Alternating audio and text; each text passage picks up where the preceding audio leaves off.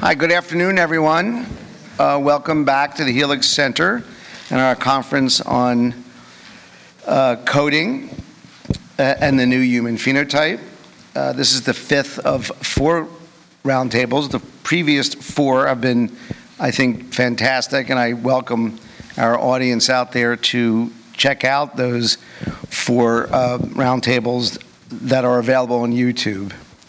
This afternoon, we are excited about our topic, which is the universe. Is the universe a metaverse? And we're going to hear more about that and what that could possibly mean, because maybe the title's a bit opaque, perhaps not. But I want to tell you something about our participants before we proceed. Dr. Elias Dakwar actually helped conceive some of this idea of the entire conference on coding. I want to thank him for that.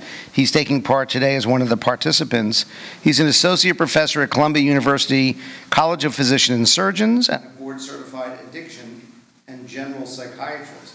He has been researching novel treatments for addiction for over a decade and the support of several grants from the National Institutes of Health. A special focus of his research has been evaluating sub-anesthetic ketamine infusions for cocaine use disorders in both laboratory and clinical settings, as well as investigating ketamine infusions as an adjunct to mindfulness-based treatment, mind-body practices, motivational interviewing, and other behavioral frameworks for alcohol, cannabis, and opiate use disorders. He has a more general interest in the impact of contemplative and non-ordinary experiences and of the interventions that might occasion them in the cultivation of well-being. Christopher Fuchs is a professor of physics at the University of Massachusetts, Boston, who specializes in quantum information theory and quantum foundations. He is an author or co-author of over 160 scholarly pieces, one of which, Unconditional Quantum Teleportation with H.J. Kimball's experimental group, was voted a, quote, top 10 breakthrough of 1998, unquote, by the editors of Science. He is a winner of the International Quantum Communication Award and a fellow of the American Physical Society. He is most widely known for the development of the quantum interpretation known as cubism, where quantum theory is not seen as a direct representation of what is in the universe, but rather as an aid to decision-making in a universe where nature's events have a kind of ultimate autonomy or creativity. Emily Adlam is a postdoctorate associate at the Rodman Institute for Philosophy of Science at the University of Western Ontario. She received her PhD in relativistic quantum information from the University of Cambridge. Prior to that, she completed the Perimeter Scholars International Program in theoretical physics, and she did her undergraduate degree in physics and philosophy at the University of Oxford. She works on the foundations of quantum mechanics and related issues in the philosophy of science, and is particularly interested in approaches to physics which go beyond the time evolution paradigm, encompassing a range of possibilities like temporal non-locality, retrocausality, and all-at-once laws. Sylvester James Jim Gates Jr. is a theoretical physicist. He is a University of Maryland University Systems Regents Professor, the John S. Professor of Physics, and a College Park Professor Emeritus.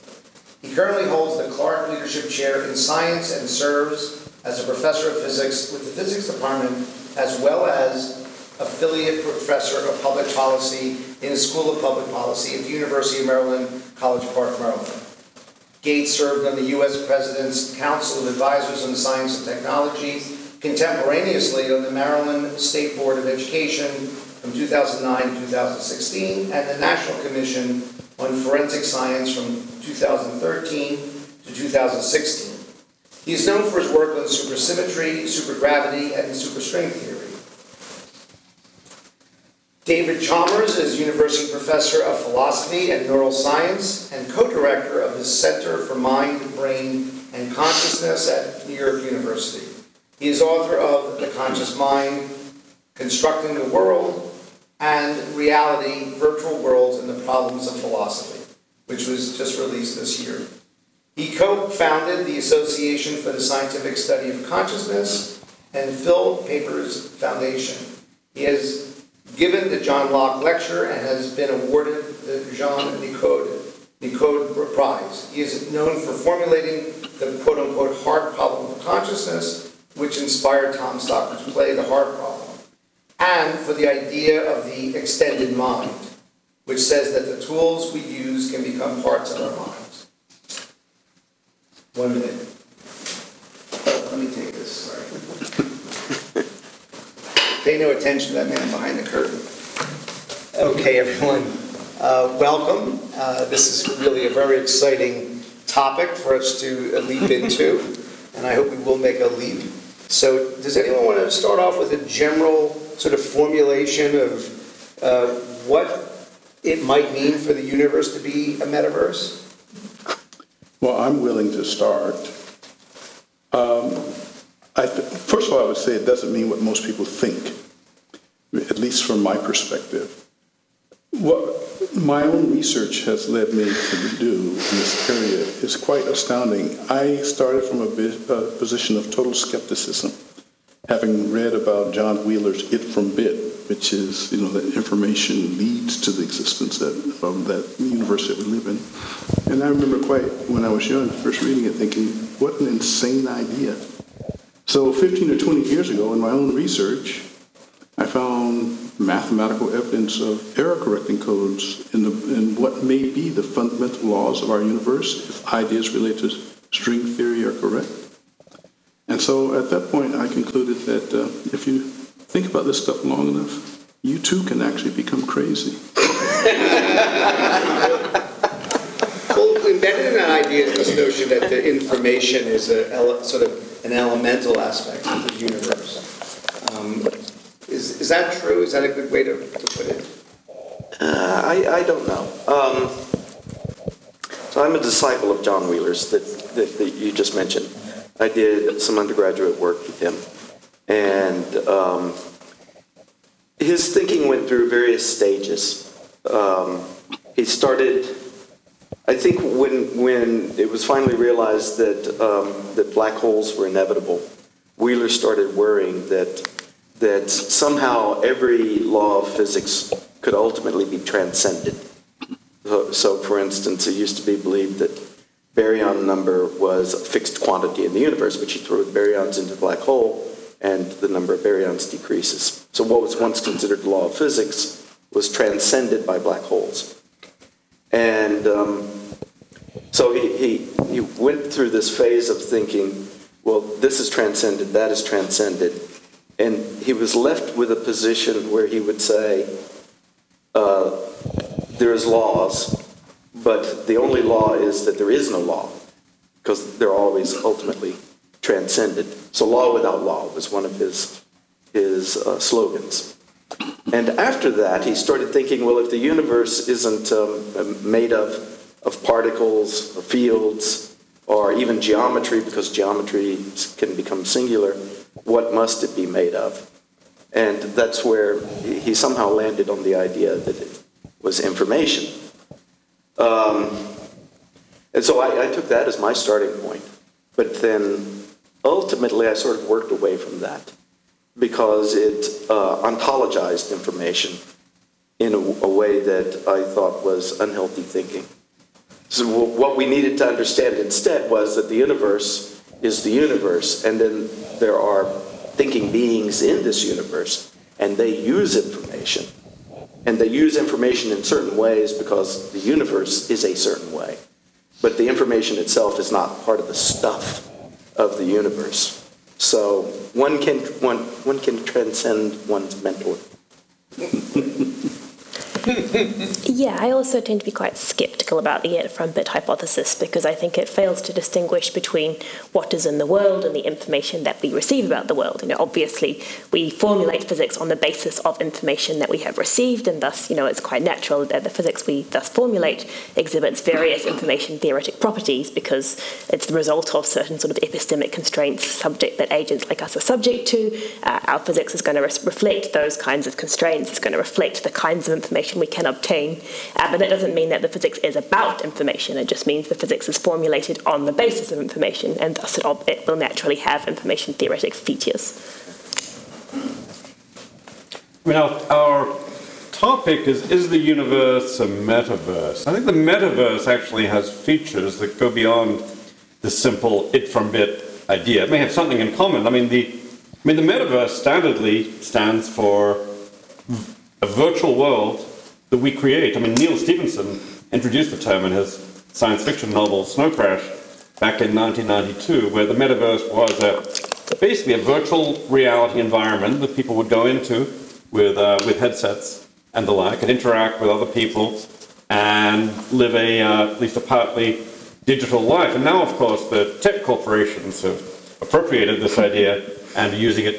Meta is now using it as a label for the ecosystem of virtual worlds that they would like to build. So when I hear, is the universe a metaverse? I hear, is our universe a virtual world inside someone else's universe? In the same way that the metaverse would be a digital world, a virtual world inside our universe. I mean, that would have elements of the it from bit idea in it, because if our universe is a virtual world inside someone else's metaverse, then presumably we're running on someone else's computers, and there's going to be a level of bits there. But I take it, but that idea, though, that we're in a virtual world, goes way beyond the it from bit idea. The it from bit idea can be understood as saying there's a level of digital processes in the constitution of our worlds. Maybe there's even a digital physics. It's an interesting speculation, maybe true, maybe false. But is the universe a metaverse? It's like it from bit on steroids. There's bits and there's bits, and we are grounded within a vast universe beyond it. Well, how could it have been very appealing, let's say, to Wheeler? And it was also, I think, what Ed Fredkin also had written about this some years back. So since we have mostly skeptics here, it seems, about that idea of it from bit, that's great. That seems like nice to have that sort of consensus. But I like the idea. No, I think it looked like it was 2 and 2. Okay, so Emily. All right. Well, I'm interested in us sort of fleshing out this just to be fair and honest to the idea. What is it? Because I think the general audience may not appreciate, well, what does that even mean to say the universe is made up of information? That seems, like if you say it's made up of atoms, you go, all right, I got that, it's a little ball. Well, there's quite a distinction. So you brought up Ed Fredkin. Ed Fredkin thought that the world was a program running on something that the last time I heard him speak was the other. The universe is a program running on the other. What's the other, Ed? Well, no answer. And so that I never found a productive line of thought. Wheeler, on the other hand, didn't think that the universe was a program running on anything. So when he was saying it from bit, he would even say that the only thing that's going on in the universe is higgledy-piggledy, which was the first time I'd ever heard the term, and I had to look it up in Oxford English Dictionary. Right. That the universe is just sort of bubbling out of chaos. But the stuff that's bubbling up is information in Wheeler's mind. So they're very different worldviews. So remember, there's no ether, right? I mean, for a long time it seemed we couldn't do any physics without there being an ether. Yeah. Right? And people said, oh, no, there isn't. But we still have these waves, right? I mean, so is it fair to be too critical of him for not being able to come up with, well, what is, I kind of... Oh, you mean Fredkin? Yeah. Is it fair to be critical for somebody who says... I can't tell you what the medium is. I can't tell you what the universe is, but it's running on the other. The idea, on the other hand, you might say the mind of God, and how is this more productive? that would be my one. The idea goes way beyond Fredkin, though. I mean, Konrad Zuse, who one of the inventors of the computer back in 1943, he wrote reams manuscripts on the idea that physics might be digital, and that's what I take to be the core idea of it from bit, just that there's a level of physics which is somehow digital. If, for example, as Stephen Wolfram has sometimes thought, maybe our universe is a cellular automaton running off, like the game of life, bits interacting with bits at the bottom level. That would be digital physics. That would be enough. It's probably true, but it's not a crazy idea. It's a perfectly sensible idea that physics could be digital.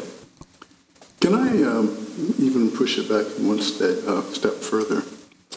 So, as I said, when I, in my own work, found evidence for error-correcting codes, possibly in the standard sorts of laws that follow from Einstein and Maxwell, which is where we physicists make our living, I had a hard time getting it published, that we were finding error-correcting codes in this thing called supersymmetry, which is an extension we've not seen in the laboratory, but it extends mathematically the tradition that starts with Maxwell and Einstein. And so when I wrestled with this, one of the things that occurred to me is that it's not just about the digital part, because you can all, in my mind, you can go all the way back to Plato's allegory of the cave and ask the questions, where do we fit in that story? Because I'm sure you're all familiar, this is a famous parable about these individuals trapped in a cage that can only see shadows on a wall, and they perceive those shadows, and the shadows come from outside the cave, and they perceive those shadows as being reality. But when exposed to actual reality, they don't know how to interpret readily what they're encountering. And in some sense, to me, it's really odd that this several millennia-year-old idea has been partially realized, and where physics has taken us a couple of thousand years later. To me, this is a very odd development. But one of the things I would caution a group like this discussing these ideas is not to forget what Einstein said about Galileo. Einstein called Galileo the father of physics because, and this is Einstein's word, he drummed it into our heads that the way we know about reality is by measuring and observing reality. And that if you don't have a proposition that leads to no measurable outcome, it exceeds the definition of science. Well, it's sort of like this idea that that's a metaphysics. You're dabbling in metaphysics.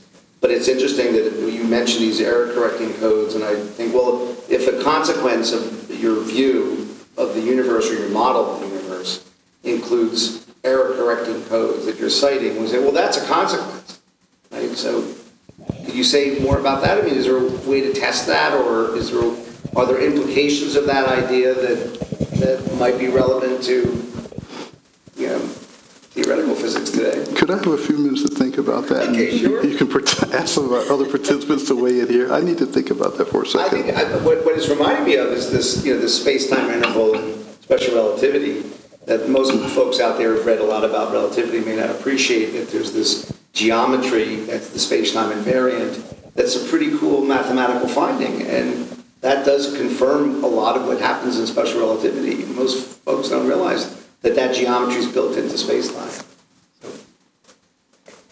I was going to say that I think Plato's cave is a good example of the sense in which some caution is required in making these kinds of claims, because like the observers in Plato's cave, we are presumably quite limited in our ability to observe things, and we are observing sort of reflections on a wall rather than whatever is causing them. And one needs to be careful in distinguishing between properties that are sort of properties of the observations in virtue of the way in which we're situated and our own limitations versus properties that are properties of the world.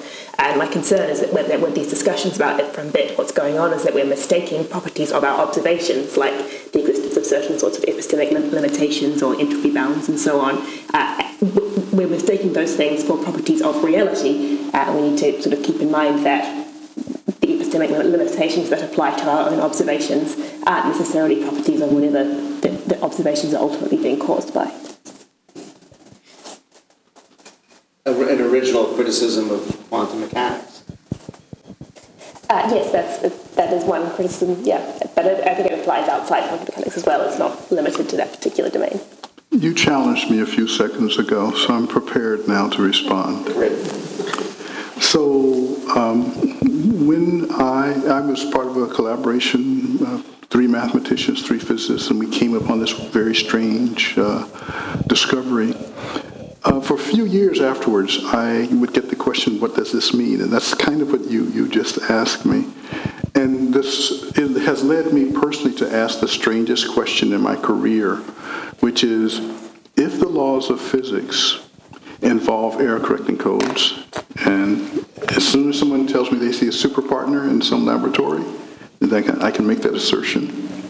If that occurs, the question is, how in the world did the laws of physics get to error correction? And to answer that question, the only way I know how to answer that is to look at nature herself as a model. And there's only one part of nature that I know where error correction is discussed. It's genetics. And in genetics, the proposition is the error correcting codes are put there by the forces of evolution. And so the question translated to what I have seen is, what does it mean for evolution to act on the mathematical laws of the universe? I can state the question. I have no idea what the answer would be. That's nice. Thank you. I am glad you thought about that. There is an old tradition, or there is a tradition, maybe it doesn't exist so much anymore, of thinking that the laws of nature might evolve. And, I mean, we were talking about Wheeler earlier, Wheeler thinking that the laws can be transcended. Ultimately, there aren't any laws, but there was an American philosopher named Charles Sanders Peirce who believed that the laws of nature could evolve and that laws of nature were habits. I mean, there's like a lovely story of Peirce's explanation for gravity was that in the primordial universe, things were going around, and some things flew out, and some things sort of formed the habit of going around each other, and that was the origin of gravity. That it was a natural selection effect. So this group of philosophers, William James, Charles Sanders Peirce, John Dewey, they were known as American pragmatists, and they were perfectly willing to believe that the laws of nature could evolve. And there's a nice, I mean, I'm just telling historical things. There's the great mathematical physicist Henri Poincaré. His brother-in-law, Émile Boutroux, believed that the laws of nature could evolve. And Poincaré wrote a nice essay about what could it mean for the laws of nature to evolve. How would you have some kind of empirical evidence that the laws are evolving? And he said presciently, if you see that your theory gives rise to a singularity, then this must be a statement that the theory itself is telling you, I can't go forever. So I thought that was very nice. But, I mean, you could ask yourself about the metaverse and say it's and some people do, they hear about it, they say that's a crazy idea. And then you, as a prominent philosopher, have written a whole book about it, which means to some degree you take it seriously. So why? Why isn't it a ridiculous idea? Why is it something to actually think about? Well, the metaverse is not a ridiculous idea. The metaverse is actually something that people are trying to create right now in the tech corporations and elsewhere. But we are. But then there's the hypothesis. So I distinguish the metaverse, which is about the virtual worlds that we create, from, say, the simulation hypothesis, the hypothesis that we're living inside a metaverse or a simulation. And that's of course an old idea in science fiction. You get it in, you find it in The Matrix, but you also find versions of it. Plato's Cave is not too far from a version of it. René Descartes talking about the hypothesis that maybe all this could be a dream, all this could be produced by sensations produced by an evil demon. Yeah, the idea that all this is a computer simulation is a successor to that idea. Why take it seriously? Well, one reason to take it seriously is just the idea that there may be many metaverses, many simulations created in the history of the universe, maybe actually many more virtual universes than non-virtual universes, maybe even many more non-virtual people, many more virtual people than non-virtual people. I'm assuming, big assumption, assuming those virtual people are actually conscious and having conscious experiences like ours, then you say statistically, what are the odds that I'm one of the lucky ones at ground zero, unsimulated? Nick Bostrom has actually given a statistical argument that we should take this hypothesis very seriously. I mean, and the fact that we're now actually creating these universes I mean, we don't yet have simulated universes, anything like the depth and detail of the physical world, but no one would be surprised if in, say, a century we were getting pretty close to that. The fact that technology is going there gives us maybe all the more reason for us to take this seriously as a realistic possibility. So I don't advocate the idea. I don't come out and say, yes, we are definitely in a simulation, but I take it's a grand metaphysical speculation about our universe that we should take seriously. And interestingly, it's continuous with the it from bit idea. There's a level of digitality underneath our reality, but of course it goes way beyond it. Sometimes I talk about the it from bit from it idea. Yeah, there are bits underneath the its. The apples and particles are made of a level of bits, but underneath that level of bits, there may be so much more, such as, for example, the world in which the simulation takes place. So I think about the simulation hypothesis as a version of the it from it idea. Earlier I spoke about the simulation hypothesis. The hypothesis as exceeding the bounds of physics, at least as I understand it. And when I speak to the public in general, because I've been many times asked about this, I just point out to people that if you take the simulation hypothesis seriously, then ghosts are possible. Because if we're programs running on some underlying structure, when that program is terminated, as long as the underlying structure is not damaged, you can reinitiate that program. That's a ghost. And in my universe, I don't understand how ghosts can exist. Are you guys making backups? Yeah, I have concerns about the simulation hypothesis for a similar reason. At least within a sort of scientific context, I think there are certain kinds of hypotheses that we just have to prima facie rule out because they prevent us from using empirical evidence in the usual sort of way to confirm scientific theories. And I think that things like the simulation hypothesis, this as well as related things like the Everett interpretation, various things which significantly interfere with the relationship we presume ourselves to have with our evidence for our theories, just need to be ruled out at the beginning if we want to do any science. And we should just, those things they could be true, but we have to assume they're not true if we're going to do sensible science. I just want to say, some of us here are not scientists, we're philosophers. Yeah, that's right. Totally fine philosophical hypothesis without being subject to the standards of science. Yes. So I'm happy with that as philosophical hypothesis, but certainly within the point of view of trying to do science, these sorts of hypotheses need to be just put aside.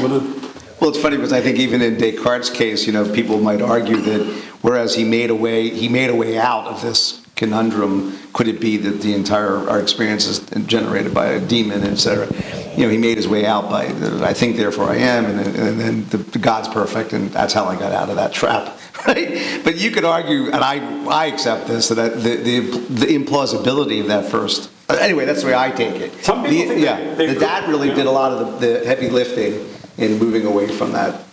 Some people think there could be evidence for versions of the simulation hypothesis. Maybe not for the perfect, indistinguishable simulation, but maybe say it's an imperfect simulation with glitches.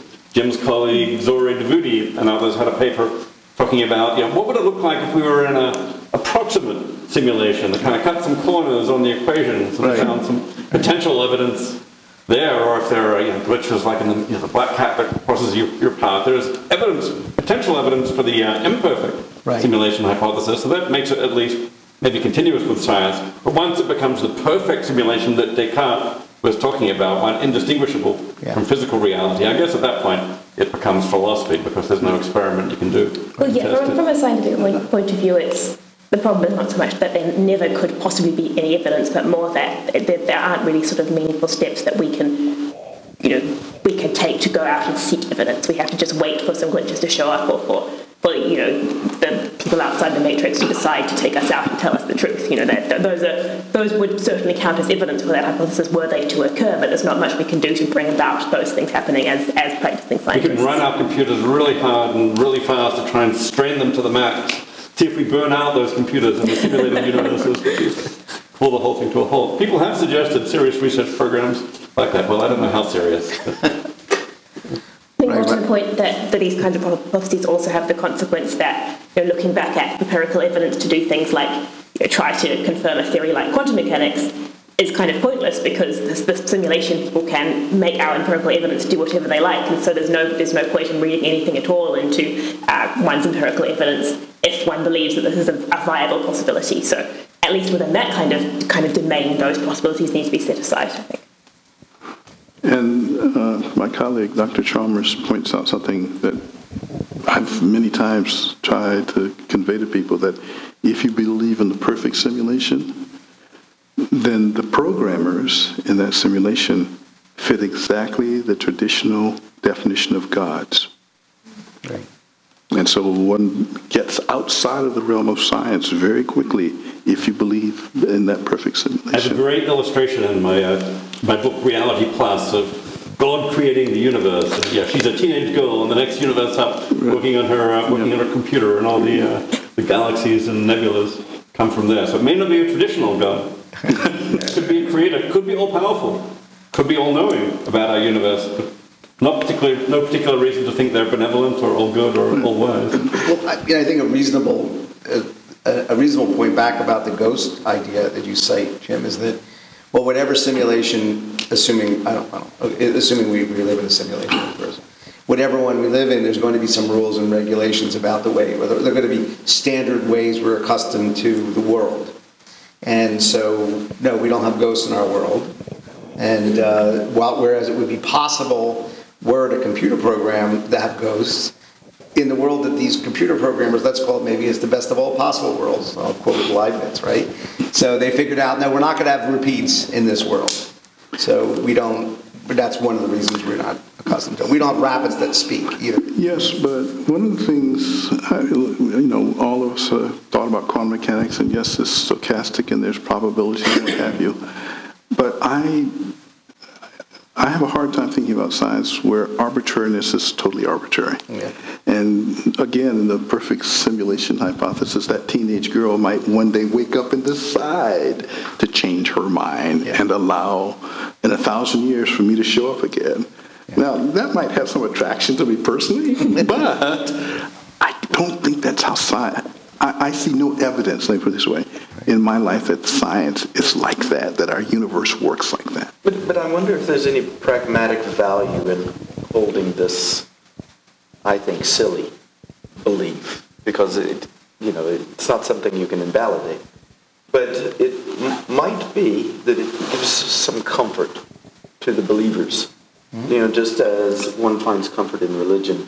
Do you find comfort in the idea that you're some young lady's toy? Like I said, I hope she's waking back up. It's a very specific form of comfort. maybe there's an afterlife here. I don't know. I think most people find this horrifying. The idea, at least initially, they think, "Oh my God, we're in the Matrix.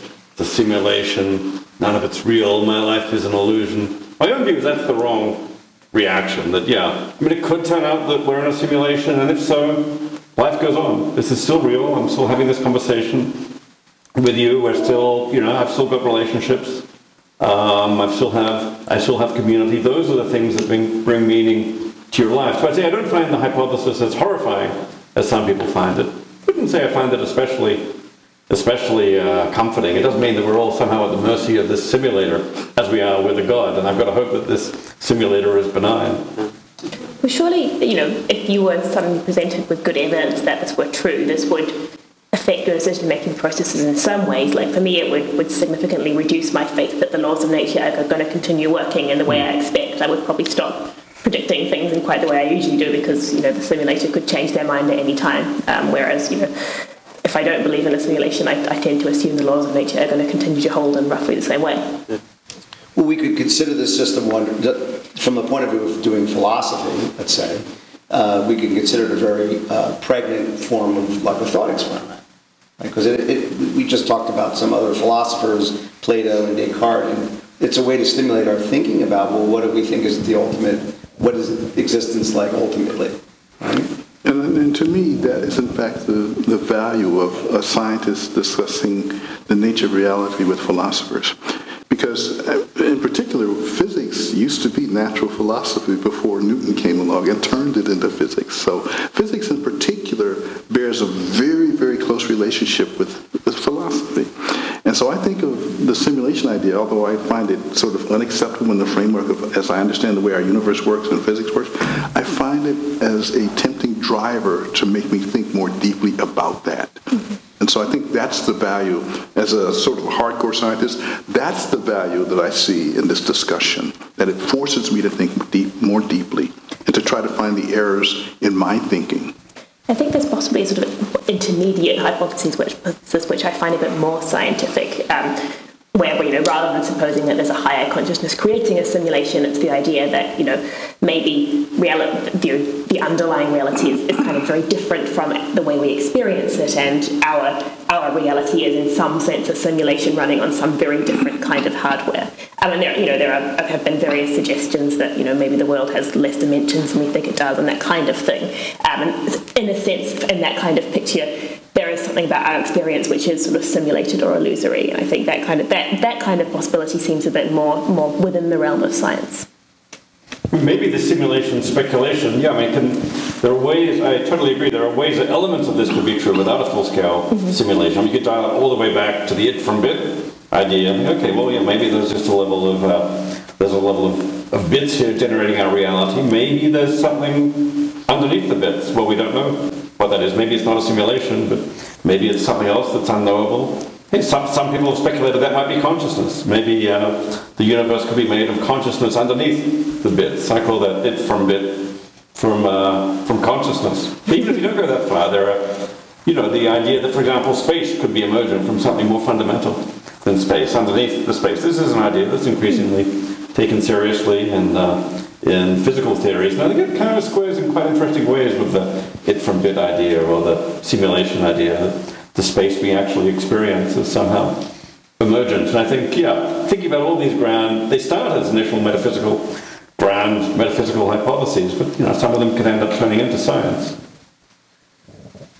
We cycle around this. This comes up a lot, and it's come up in our other talks this weekend, where something like the term information, which seems to be two-faced, is one is like, well, there's what there is, and there's what we know about what there is. Or that's a constant challenge for us. And I mentioned, the original struggles, and still for many people, ongoing struggles with how to interpret quantum mechanics. But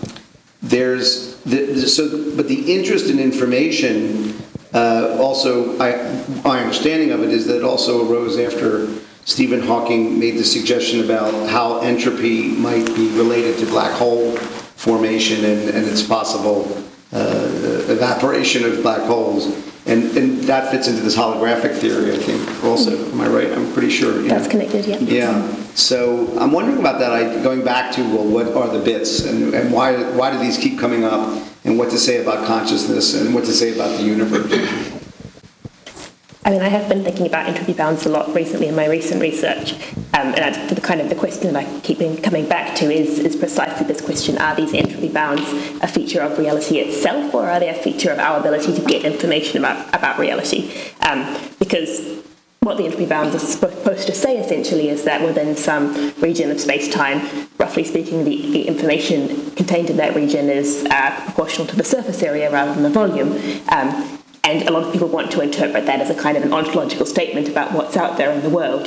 But if you think space-time is discretized, there's a sense in which it's natural, that's a natural kind of epistemic constraint, that we should only be able to get information out of a region in proportion to its surface area. So arguably that looks a bit like the kind of thing that's an epistemic restriction on our ability to learn things about the world rather than about what's really there. So it's an interesting question, I think, how we should distinguish between what features of our observations reflect what is really there and which features just reflect our sort of limited perspective on it.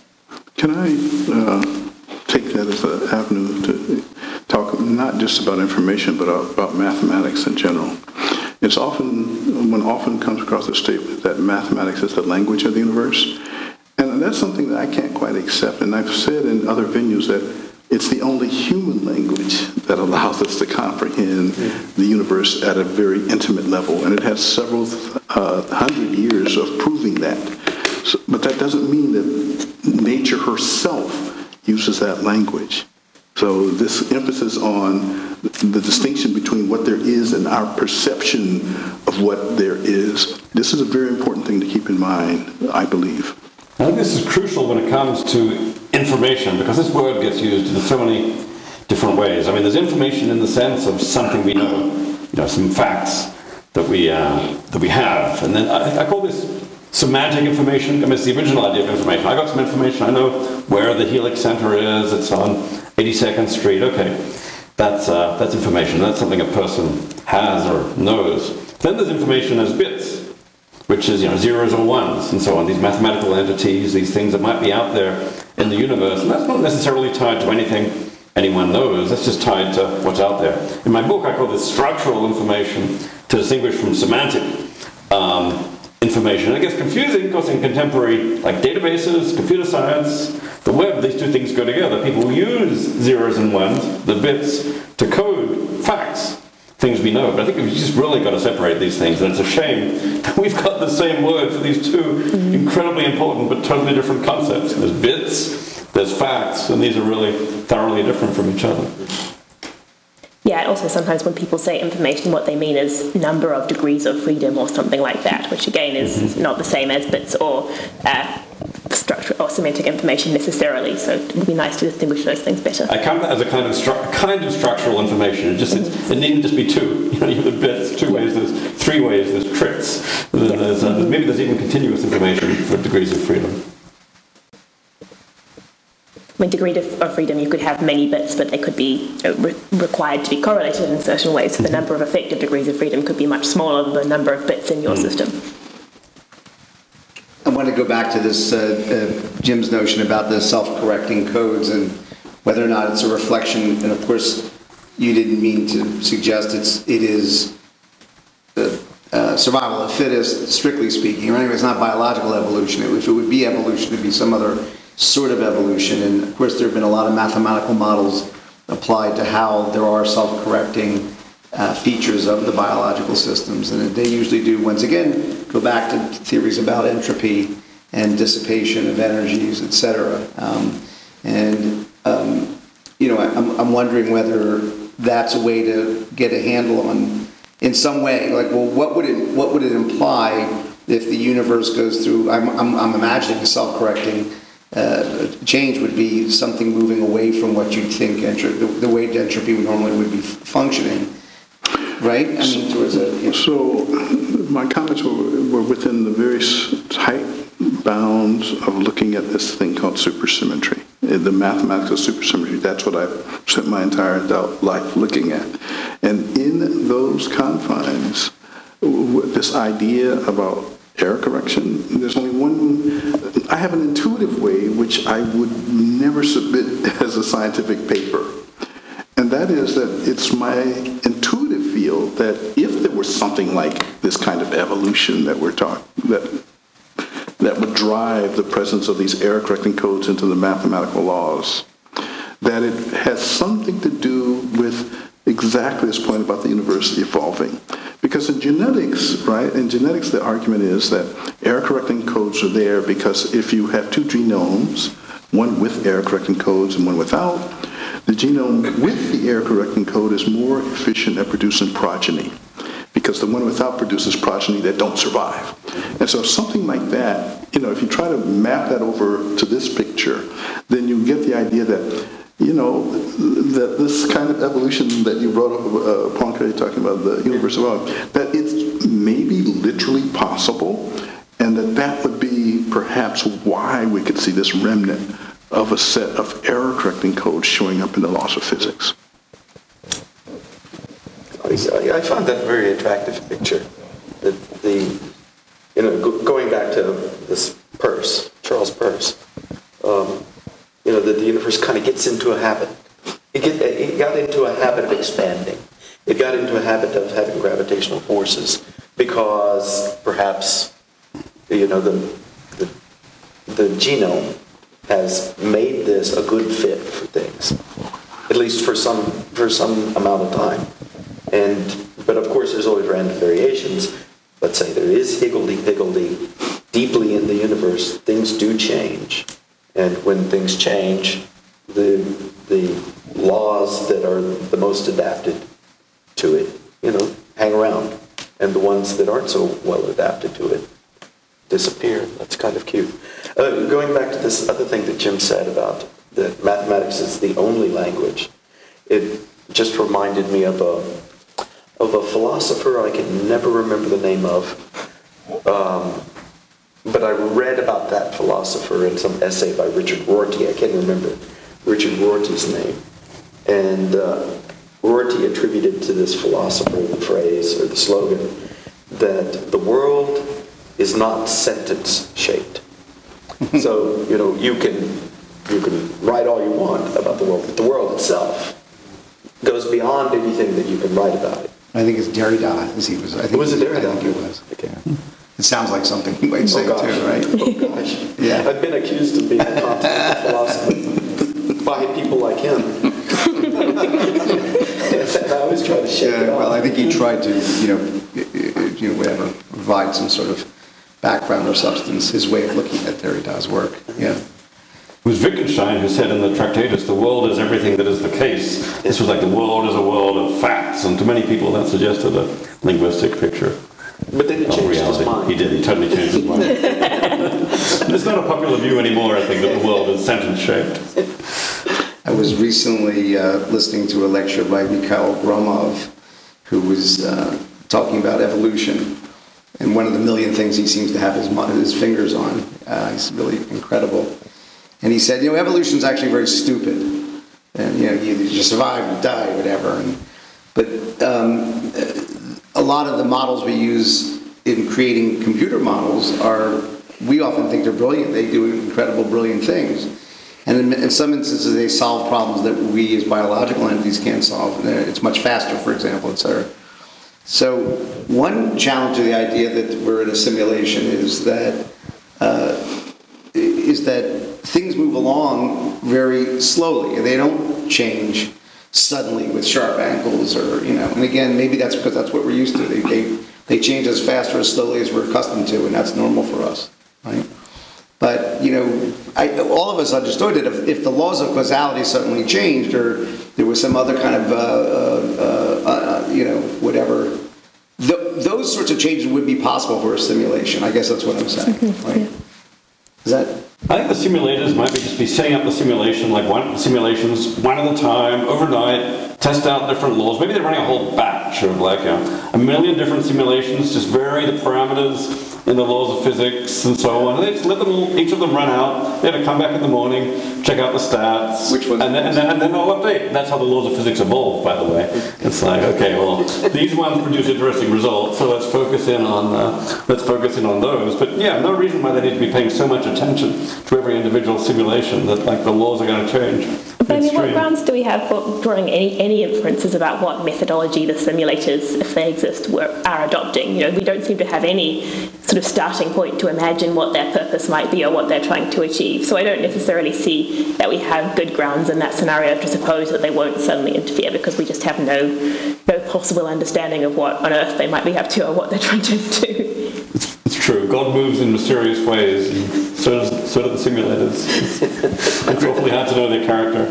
Maybe you can assume they're kind of like us, and then you'll get one. I just don't see how we have any way to narrow down the space of possibilities if we allow that kind of possibility to start with. Let's not assume they're like us. What's that? Let's not assume they're like us. Right, well, and we couldn't do that either. We couldn't assume they're anything like us, or if they are, just whoever kind they are. of refrain from 26-dimensional octopus. Right, exactly. Yeah. Chris asked earlier is it possible people find some sort of comfort in this? And I don't know the answer to that either. Maybe they do, maybe some people do, others don't. Maybe partially we all do. But we do know people find entertainment in it. But I know at least one instance where I think some comfort, evidence of comfort was exhibited. So in 2008, as I said, I and a group of mathematicians and physicists found this very weird result. It took us 3 years to get the papers published, by the way, because we couldn't convince our colleagues that we had done our maths correctly. But after a popular article appeared on this work in 2010 in the British journal Physics World, there was an online comment by a young man of deep religious faith, and he took comfort in this idea of simulation because it matched his conception of a benevolent God at work in the universe. So some people have taken comfort from it. You know, there's a cute story about Einstein. It may be apocryphal, or it may not. You know, Einstein is known as the sort of arch determinist. That the universe is just happening, and that we as people don't play an active role in the universe. So a kind of fatalist. Anyway, the cute story is that if you trace his personal letters from the times when he was having affairs, on his wife, that he would take a very fatalistic stance in the personal letters, and then at times when he was on the straight and narrow, he would sort of not use that rhetoric so very much. So it looks like Einstein could find his own comfort in the idea of a fatalistic universe. I had no choice. I had no choice but to have this affair. I think there are these studies that when people read articles about there being no free will, they're a little more likely to cheat, I think. Oh, no. The devil made me do it. Exactly. I was wondering when I would go back to the idea of information, having this two-faced quality to it. I wonder, Kant wrote a lot about how we apply a certain intuition when we look at the universe and see some things reflected back, like space-time and some mathematical facts. I'm wondering, because I understand, David, you've written some more about the extended mind, which is another sort of iteration of that approach. Like, what can you logically derive from the fact that we are playing a role in how we see the universe? Do you want to say something about extended mind? Well, the extended mind is partly the idea that the tools we use become parts of our mind. So this is something we've all gotten so familiar with smartphones. The smartphone, it stores phone numbers for me, taken over from my memory. It navigates for me. It does planning for me. And so on. And as we live these increasingly digital lives, so much of our minds is now extending out into these digital environments. In this new era, actually, of the Metaverse, where we're going to be, pretty soon we're going to be wearing augmented reality glasses. It'll recognize people for us. We won't have to remember everyone's names. It's going to be, that's going to be useful. And so much of the computing is going to take, so then the boundary between us and our environment is going to gradually become porous. And whether or not the physical universe is a universe of bits, our mind may come to at least some considerable extent a mind of bits, partly constituted by these computer processes in our environment. And then the mind in turn, of course, helps construct our sense of the world. And that was the big idea for Kant, that so much of our ideas about reality come from innate constraints on the way our mind is built to interpret the world. But the way our mind is interpreting the world is actually constantly changing and evolving as our brains change and evolve. And let me just say, I really appreciate your making the distinction between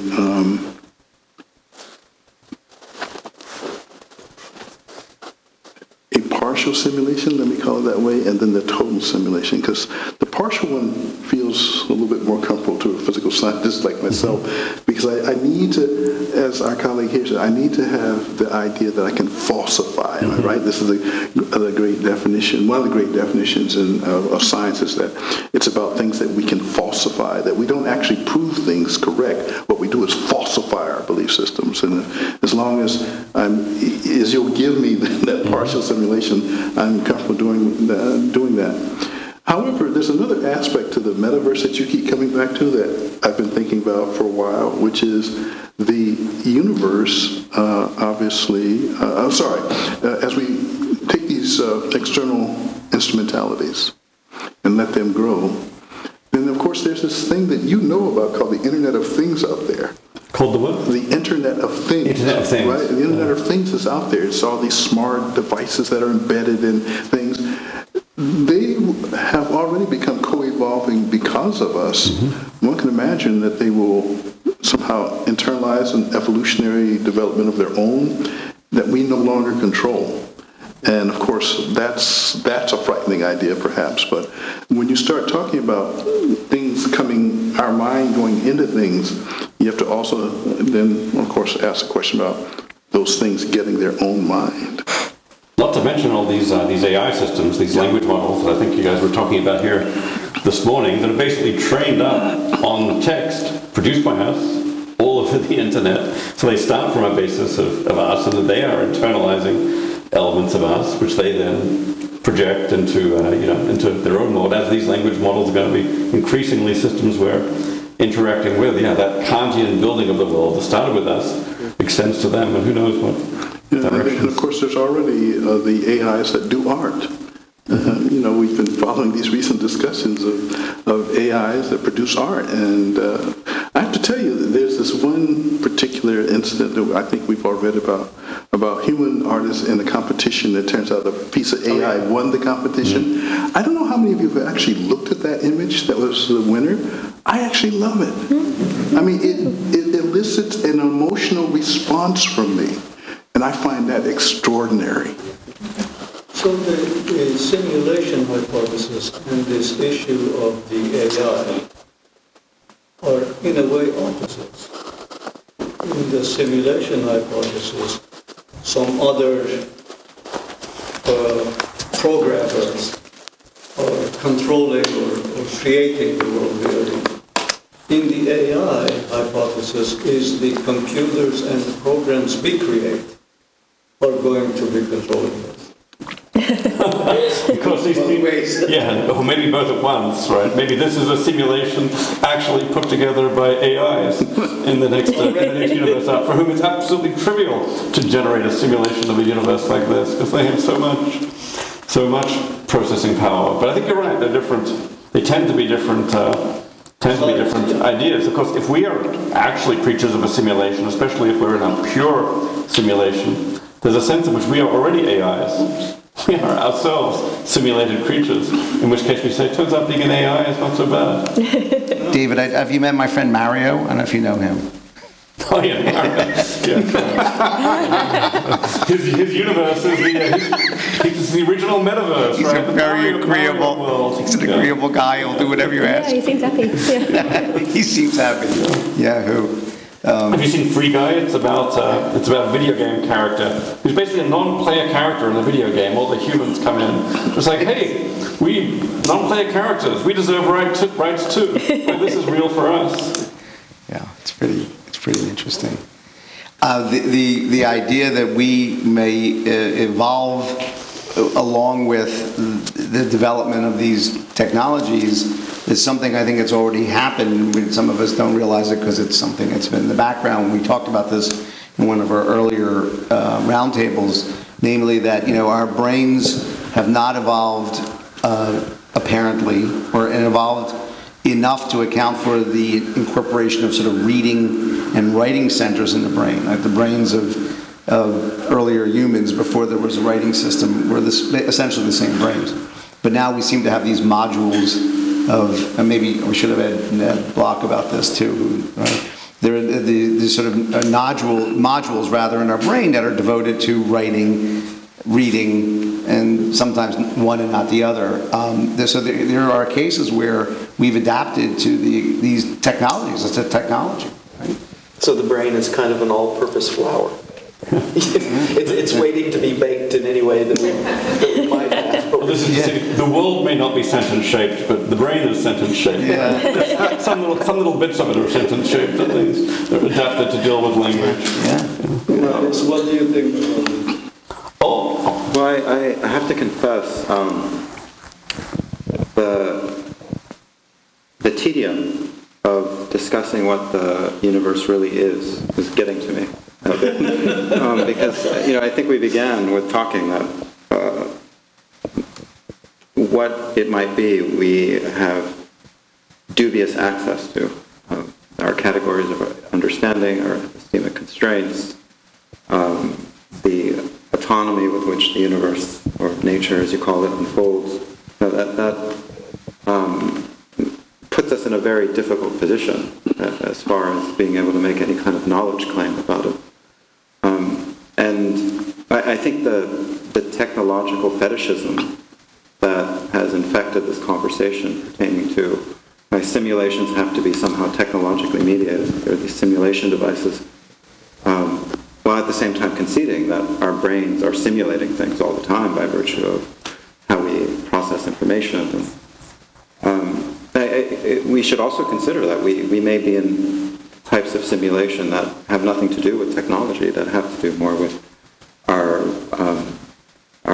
myths, the way we kind of organize our understanding of one another, our acculturation, that also creates a bubble of reality, so to speak, a metaverse, that isn't it from bit or technological, but very cultural, centered in the challenges of being ignorant, human, manipulated by power structures.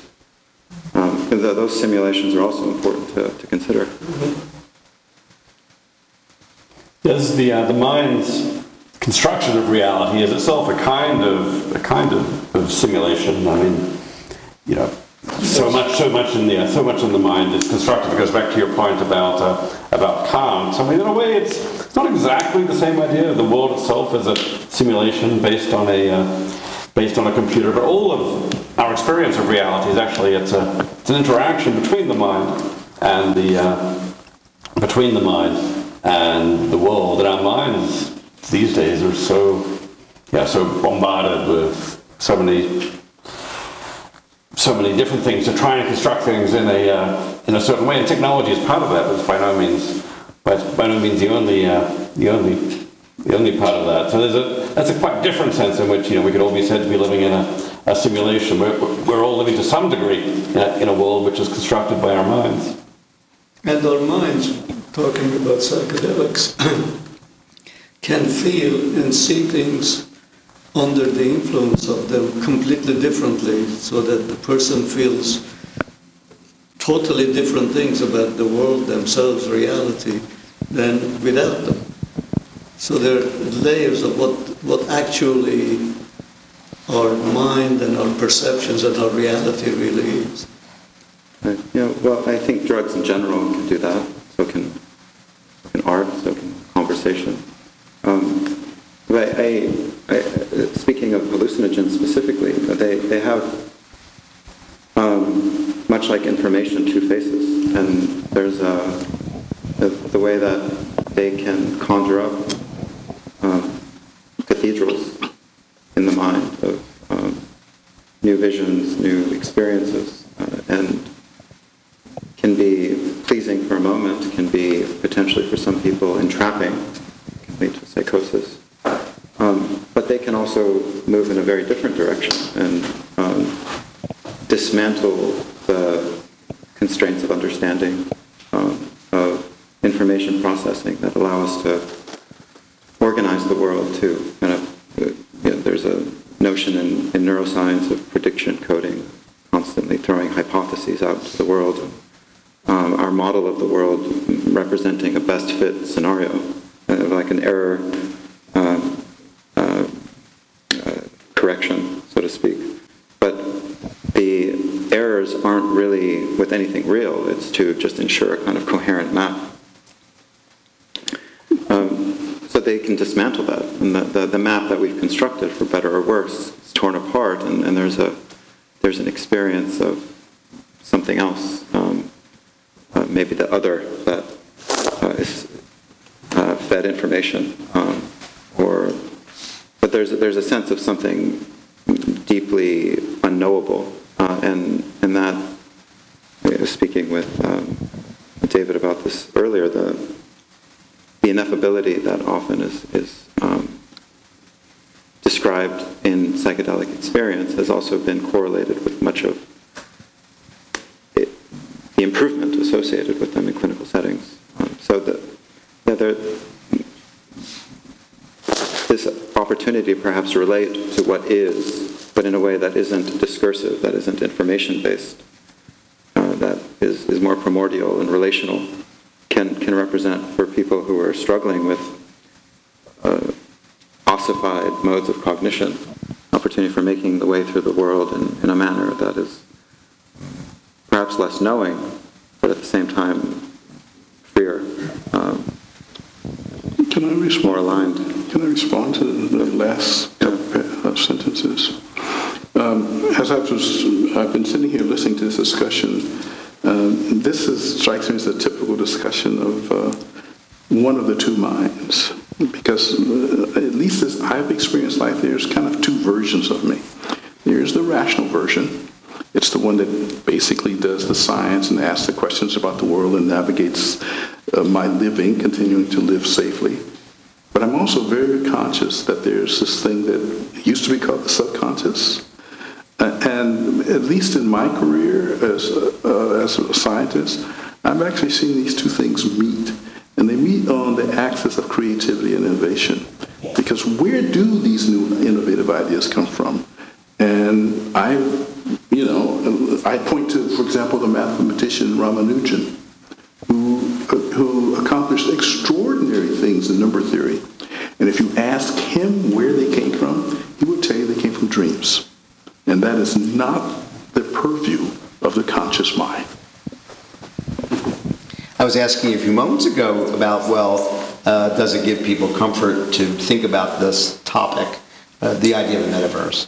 And I said, I know at least it's entertaining, and it's interesting to consider based on what you're saying, Elias. Also, some people start using drugs to change their consciousness for entertainment. I mean, we actually call them recreational drugs, right? So that's one of their possible uses. I really was interested in hearing what people thought about, what is it about thinking there's another level of being that we don't have direct access to? Why do people find that so appealing? I think that's a really important topic. I think for me, as a physicist / philosopher or physicist, it's an important thing to remember because I think if one assumes that the link between what is observed and what is there is too direct, that is liable to lead into a whole lot of confusions and misunderstandings about what the physics is really telling us. And so I think that's something that as physicists and as scientists, one should not sort of lose sight of the fact that we don't see everything, we don't know everything, and we need to be careful to, as I say, to distinguish between sort of what facts are about our mode of access and what facts are about the world itself, and how to not sort of allow those two categories to get mixed up and cause mistakes. We do live in I like this, on the importance of the unconscious. This kind of brings back that we do in fact live in a simulation quite regularly, every night. We dream and we enter into a simulation of our own making. And furthermore, a simulation which is not generated consciously, it's generated by our minds, but almost entirely unconsciously. And then we interact with that simulation, and it's very often extremely real and extremely meaningful to us. And that gets us at the power of minds, again, it gets at the mind's power to construct the world, but also the mind's power to actually construct a world unconsciously. And that's really an extraordinary creative power. And of course, it's doing that every moment in our ordinary waking life as well, in our perception of reality. It's just less obvious to us. I like the idea of extending our thoughts to these, I called it earlier like a sort of a thought experiment, which may be one way of looking at the idea of there being a simulation going on, because of these mysteries. Like some folks like to spend a lot of time thinking about that, and what are the consequences of my thinking along these lines? Can I come up with something thoughtful, creative? Might it actually move physics forward? But even if it doesn't, it's a way for me to think about the world. So it's an act of creativity too, and occasionally something good comes of it. So we know that famous thought experiments through history. Einstein, I guess, was one of the first who really said, "I'm doing a thought experiment here. Watch out." No. It's like, this is creative. Let me think about what it's like to sit on the light beam, right? And that's a wonderful way for science to proceed, and it's not, what do you call normal science? That's the creative part of science. So I'm really pleased that some people are willing to go at it and go at it and go at it. I think it's wonderful for all the rest of us. So. I think the question that's been haunting me is whether it is possible to know. So, we've been talking about the very illuminating findings in physics, for example, that get us, I think, closer to the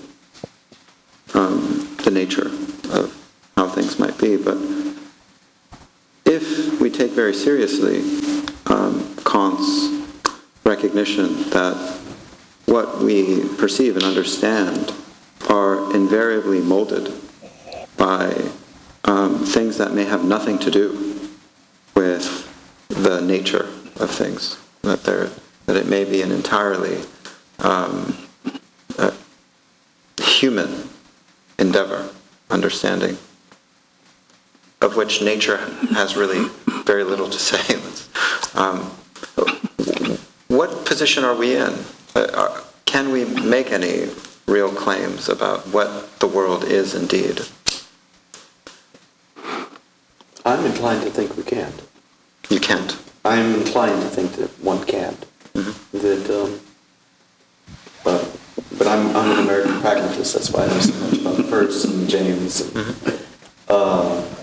that we do what works, or we try our best to do things. And I'm inclined to think that the laws of physics capture more about our limitations.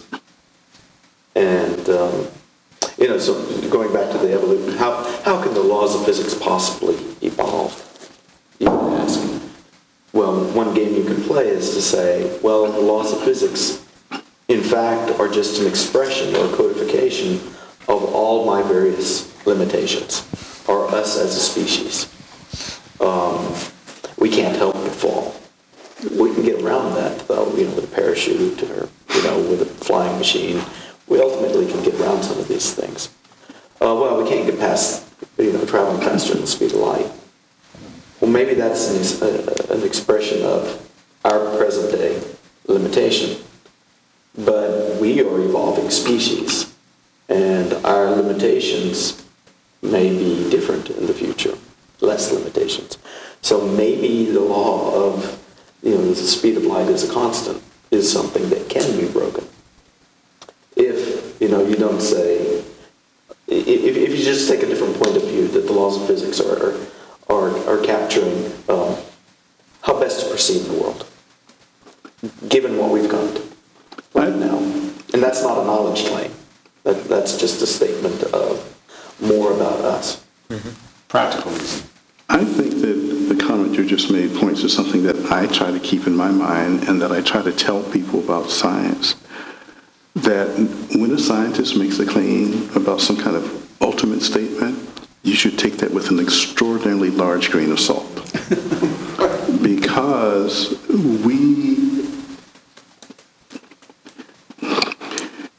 in many parts of human thinking, there's this notion of the truth. I like to tell people, when you're a scientist, you will change your belief in the truth at the drop of a fact. And so the word truth for scientists generally is not what most people call the truth.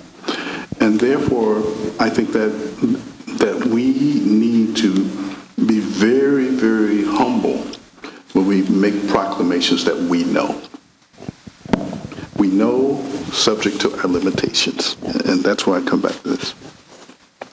I definitely have a lot of sympathy for the view that the laws of nature may have a lot more to do with our limitations than we realize.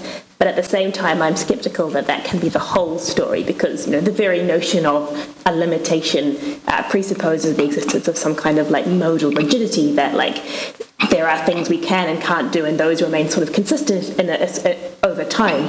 And it doesn't really make sense to me that there could be such limitations if there's not some kind of background schema of laws or reality from which those limitations arise. So although I do think it's very important to recognize that the exact form of the laws we come up with probably have a lot to do with our own epistemic limitations, I don't think that means we should suppose there is no reality or there are no sort of background laws at all. I just think we need to be perhaps a lot more careful than we currently tend to be to try to sort of tease apart the threads of our science which are about our limitations and the threads which are about whatever the sort of modal rigidity is from which those limitations arise. Yeah, I mean, I think there is a world. There's a world outside us, no question, and we can find out things about it. You know, the world. You know, you look at the world, you look away, you look back. It's still there. It fights back. The question is, you know, what can you know about it? It seems we at least know something about, say, its mathematics from science. We can know something about something of its structure, and so on. Can we actually know its ultimate nature? I don't know. I mean, you know, this kind of comes up in thinking about simulation and so on. There's underneath that mathematics, underneath those bits, there's so many different ways the world could be. It could be consciousness. It could be another universe. It could be pure information. It could be pure bits. I guess I'm actually inclined to think we occasionally get little glimpses of the ultimate nature of reality, not least through our own consciousness, and that maybe that's actually a glimpse of ultimate reality. And who's to say that there can't be, you know, special moments of awareness, whether through meditation or psychedelics and so on, that give you some clearer awareness of that ultimate nature of reality. I'm at least optimistic that it could be possible to know some tiny element of this, but, you know, as what did they say in Hitchhiker's Guide to the Galaxy? Space is big, reality is big, it's bigger than us. We can't expect to know all of it. Well, I think it's a sort of a mistake to want to answer the question, what is reality ultimately made out of? You know, I think that's not the kind of question science really gives us access to. But at the same time, I am optimistic that science does continue, you know, increasing our understanding of things, and there have been developments throughout the course of science that have, while not telling us what the world is made out of, at least giving us a better understanding of what that is structurally and sort of removing from our way of thinking things that we thought were definite and absolute that we realised were not so. So I think that, you know, we can certainly learn things about ultimate reality without necessarily learning, you know, what it's made out of or what the sort of fundamental stuff is. I'm still wrestling with something you said very casually, that there is a world outside of us. What do you mean? What do you mean by a world outside of us? There's a world outside my consciousness, at least, that is producing my consciousness. But Berkeley's example of the tree and the cloud, that, you know, you look around, you come back, oh, the tree is still there. The next day, it wasn't in my consciousness. Where was it? So there's something, you know, well, Berkeley's answer was God had the idea of the tree and the cloud. The physics idea is that it's, you know, there's a bunch of matter out there. There's even the idea that it could just be another part of my mind or a cosmic mind that I'm all part of that's out there and it's responsible for my experiences of the tree. But at least there has to be something outside my consciousness to explain all these regularities, all these things that my consciousness discovers. It's also, I think, about intersubjectivity as well, the fact that, you know, we presumably are all conscious and we're all having experiences, and we presume those experiences are related to each other in certain regular ways, and the world outside is whatever it is that gives rise to the set of related experiences and produces these relations between our experiences that are kind of systematizable and you know, relate us to each other in ways that we can make sense of. I wanted to follow up on something Emily just said, and also what you said earlier, Jim, that when you're doing science, you get this idea of truth that's different from the one you might have come into with as a naive, you know, a non-scientist or just a young person, right? That things like, well, what really is there in the universe? And I think I think all of us probably agree, well, I don't know. That's sort of a woolly question, and we don't take that seriously, although we do look like we're earnestly pursuing it in some strange way. I think there's one of the interesting responses to your comment earlier, Elias, was that about the nature being something that we're applying models of understanding that are not in nature, they're part of us, but yes, they are in nature because we're part of nature, right? I mean, to a degree. You can say something about that. And maybe that's one way out of this, a partial way out of the conundrum. I think it's interesting that we do always want to pursue things like, well, what really is there? I think that's human nature to ask that question, and it may be a slightly childish question. I don't know. I mean, I think maybe it is, but it's still something that fascinates us all, and maybe why we're thinking about the metaverse. So we have to stop now because I think I imagine there are going to be some questions from the audience, and so if anyone has any, would they come up to the microphone?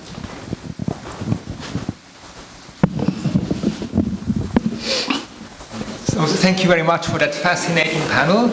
My question is about bit from it and artificial general intelligence. You might be familiar with that concept. It's basically not narrow AI, but AI that will be a singularity and could be the metaverse. And then the point is that the it underneath is us. And you said before that the it underneath must be God, because he produces something without mistake. That means, are we God? And if we take that even further, the metaverse will come to happen. I'm curious about your reaction.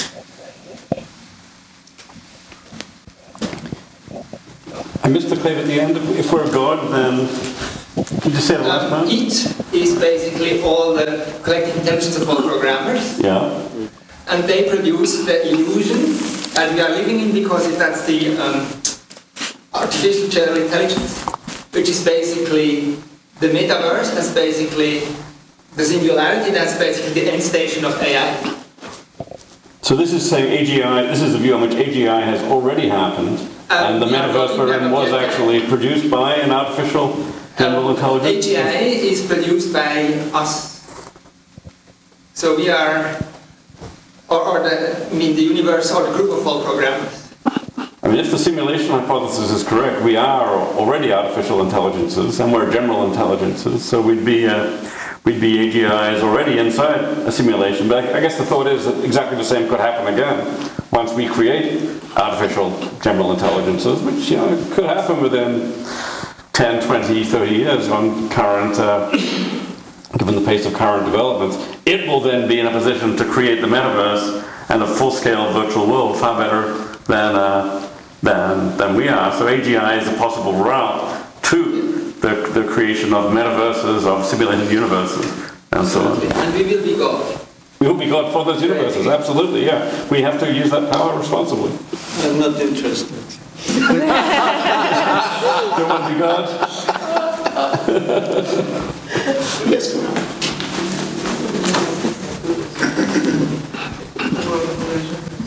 Thanks for this panel. I'm always excited to go to a panel where the question begins with, is the universe whatever? It's always going to be fun. I had the benefit of being able to sort of check on a few things that were discussed during the panel, the first of which was Rorty.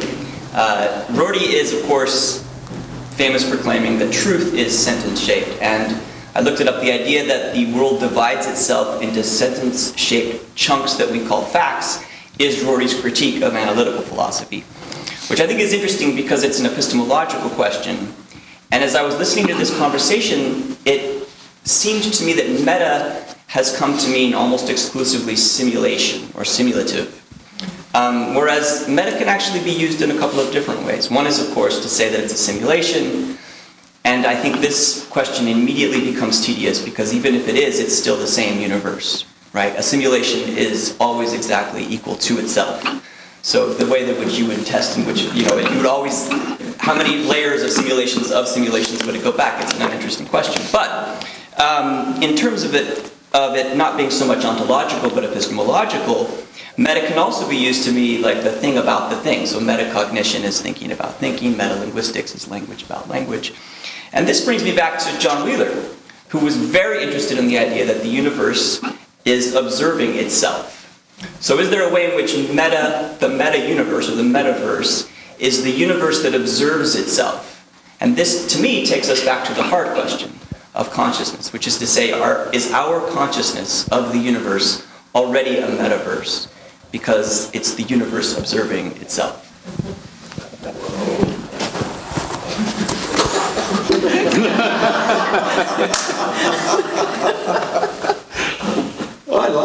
I like that. And I don't know how to respond.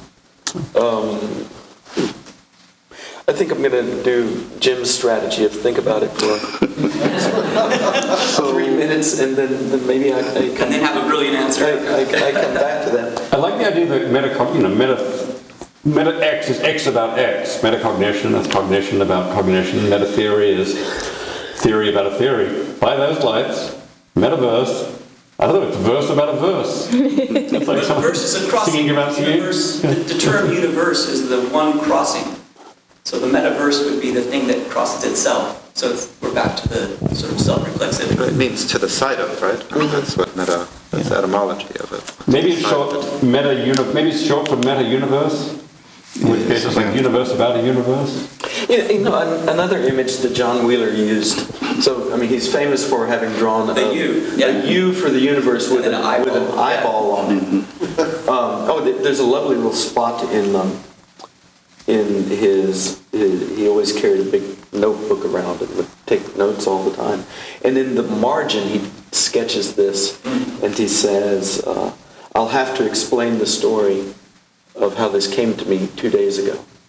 And if you look in the notebooks, you can't find the story. We'll never know of how it came to him. But there was another image that he used. He wondered whether the universe was a self-excited circuit. And I don't know if that has something to do with what you're talking about. But he was thinking of it as somehow being, coming back on it, an Ouroboros or something, for a long time in the self-excitation.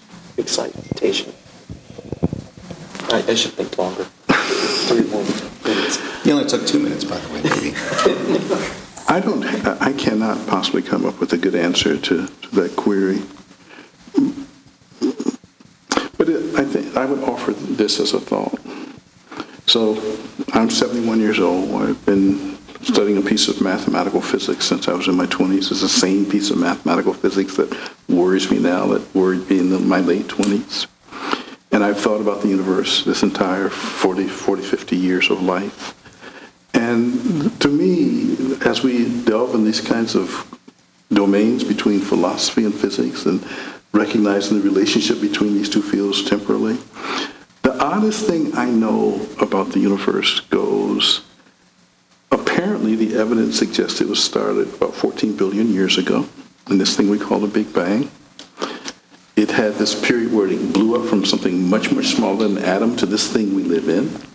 It underwent transformations in space and time, stars turned on, galaxies formed.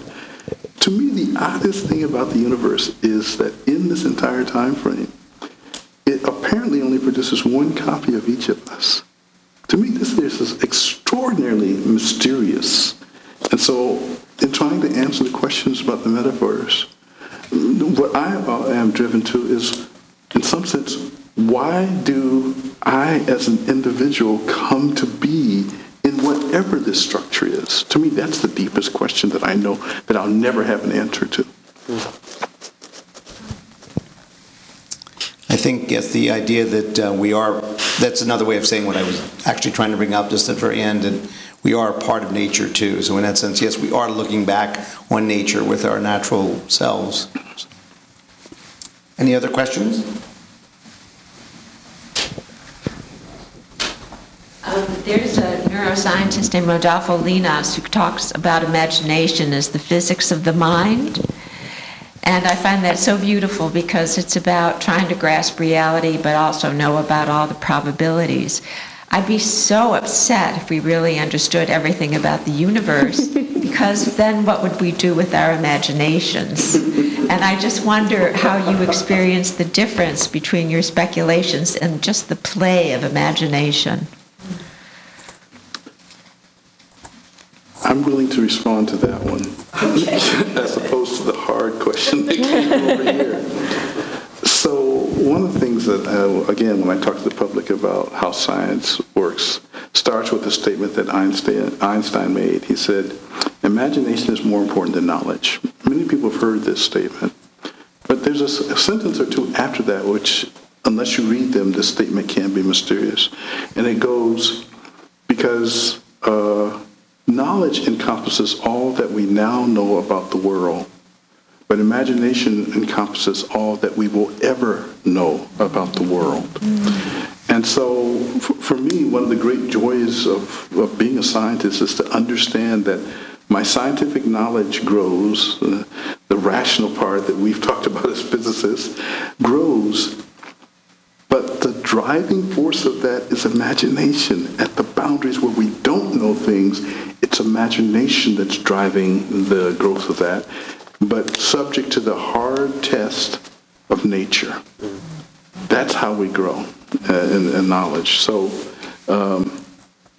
without the imagination, that process stops. And imagination is deeply, deeply non-rational. It comes from the parts of me that I prefer one piece of music to another go. There's nothing rational about that.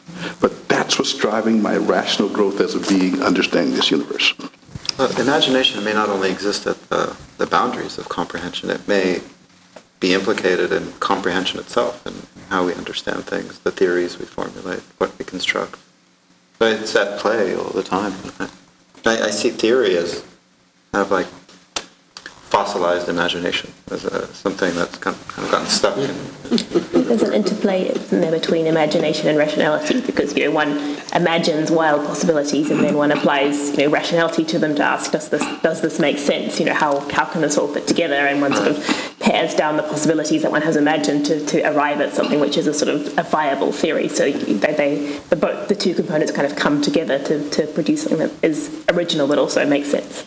Until we imagine something else. Imagination is both, as you say, more than what we know now about the world. I think maybe it's even more than we will ever know about the world, because imagination is not just about this world. Physics tells us about this world. Imagination tells us about the vast space of possible worlds that we can explore. And there's so much to know about that space of possible worlds that goes beyond this world. So even if today everything we've said is nonsense about this world, we've still described a possible world, a number of possible worlds, and maybe that's in its own way a source of insight. A world in which we recur a million times, infinite times. I want to pick up on what Dr. Gates said, that in Jacques Hadamard's book, where he interviewed scientists, Einstein also said every idea came to him as an image, not as a theory. And it was only his desire to relate and communicate that forced him to put it into theorems. I think that's so beautiful, because it's about what you've all been trying to do today in terms of trying to relate to us and tell us what you think you know and what you know you don't know. So I'm very grateful. Well, that's great.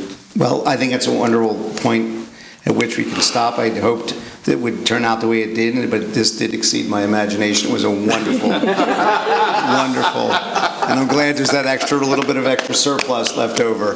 So thank you again, everyone. I hope everyone here enjoyed themselves as well.